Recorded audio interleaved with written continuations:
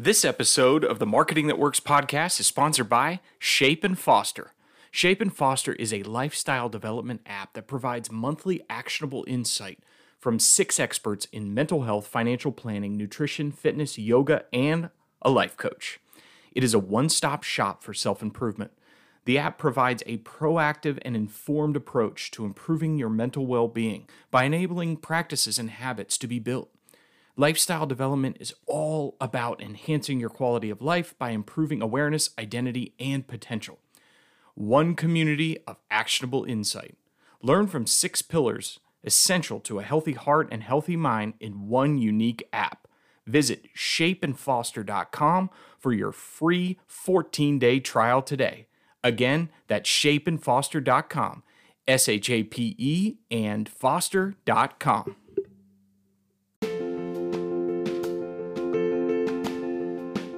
I'm Drew Bedard, and this is Marketing That Works, a podcast about the tools, tips, and tactics that business owners and marketers need to wow their customers and grow their profits.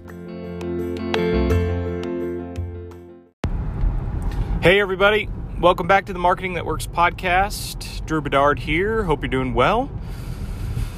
Thanks for listening. Thanks for starting 2021 with me.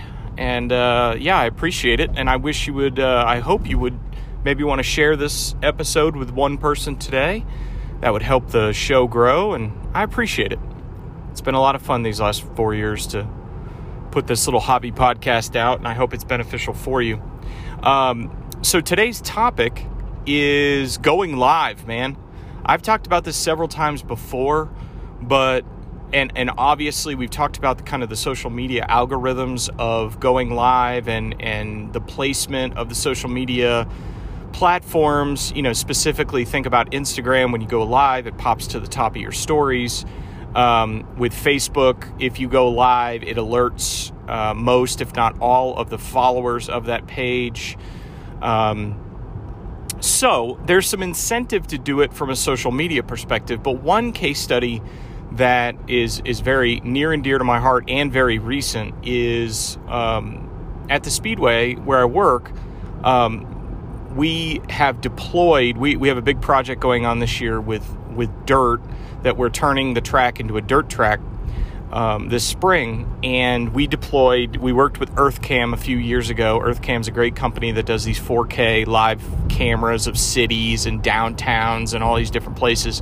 But we deployed a camera in our stadium and put a nice embed code onto our website. And since we have launched that last week, I think we've had about 250,000 individual unique viewers. And it's a lot. I mean, the web page constantly is number 1 from our real-time analytics and Google Analytics. There is something about live streaming that people love, especially construction cameras or just cameras of your business operating, whether it's outdoors or whatever it is. So what I want to encourage, this does not apply to everybody, so I'm sorry. I normally try to make it something that's universal, but I just want to encourage everybody to look at the case study, look at the idea of a live camera. Like, I understand that there's liability there. I understand that there's some trepidation sometimes to put a live camera up. But if you have an application where you believe that you have a passionate enough customer and fan base that would want to know what's going on, then why not take a chance at putting a live camera up? And you can start really small. Like, you could potentially even start with a security camera or something like that gets patched in. So, you know, kind of the innovators of this whole thing is probably like TV stations with weather cameras, right? Like, we have a weather camera at our track too, and the local channels can patch into that weather camera and they can see, okay, is it raining? Is it snowing? Is it sunny? Whatever it is. And that became really popular to put those, like, say they had 3 weather cameras around town. That became very popular for people to do that. It's because people want to see what's going on. Like, I work on a committee, or I work with a committee. I'm a volunteer for the Johnson City Convention and Visitors Bureau, so tourism, basically, which is the same business that I'm in at the Speedway. But this might be an idea for, downtown Johnson City, where I live and where I serve, or where I volunteer on that committee. And because people kind of want to see what's going on. They want to know, is it snowing? Is it raining? Is there a festival going on? When there's, like we have a few motorcycle festivals that come into downtown and they park, like that would be a cool thing to see all the time. Check out the live cam. Or over Christmas, they had a great tree exhibit, Christmas tree exhibit. That would have been cool to just see the trees, see it go from kind of sunset to darkness and see the trees light up. And, that might be something neat. So, just something to think about today.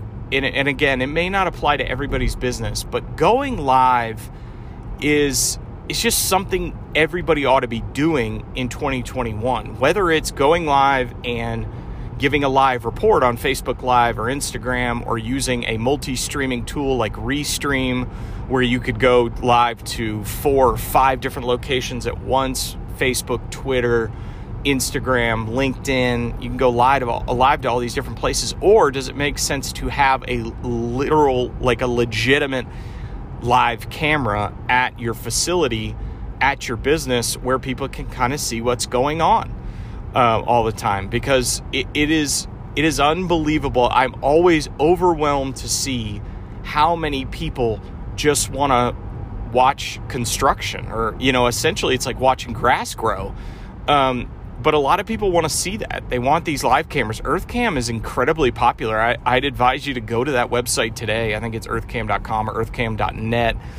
And they've got cameras all over the world. And it is so cool.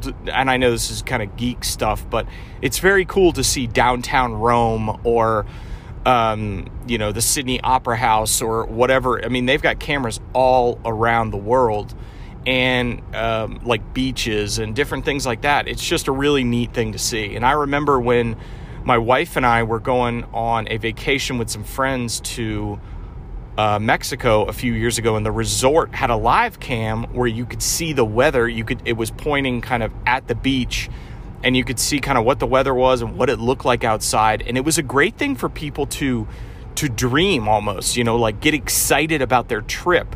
So for tourism, I would say it's a no-brainer, but I think it applies to a lot of different businesses. So again, my advice today, or something to think about today, is how can we go live? How can we turn something maybe that seems mundane to us, but a lot of people are passionate about? How can we turn that into maybe a live camera that will inspire people, get people excited about coming to visit, or, there's a lot of different emotions that go along with live cameras. But take a look at it. Hope you have a great day. Thanks for listening as always. Hope you'll share the show, and we'll see you next time. Thanks.